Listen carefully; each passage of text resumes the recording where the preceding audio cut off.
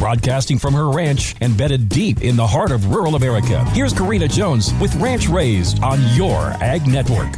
We're winding our way through the first week of June, and I'm so glad to share a few moments of the day right here on Ranch Raised. Today, on National Gardening Exercise Day, we appreciate the bodybuilding activity that is known as gardening by picking up our trowels and toiling in our gardens. Not only is it so satisfying to grow your own flowers and food from seedling to sprout to a full-grown plant, but it's also great exercise. Any gardener will tell you that squatting to pick weeds or watering a seedling will get those quads burning. Besides, working in the hot sun adds an extra athletic challenge. While I find the history of gardening so fascinating, in fact, I could probably go on for days about the different cultures and food-raising strategies different people have adopted and adapted, but today I will focus on today. It's not too late to get your garden in. In fact, I'm still working on getting mine finished up. Gardening is a labor of love and one that cannot be compared to your neighbors. Small containers on a patio can afford you just enough growing capacity to offer you salad greens and some cherry tomatoes.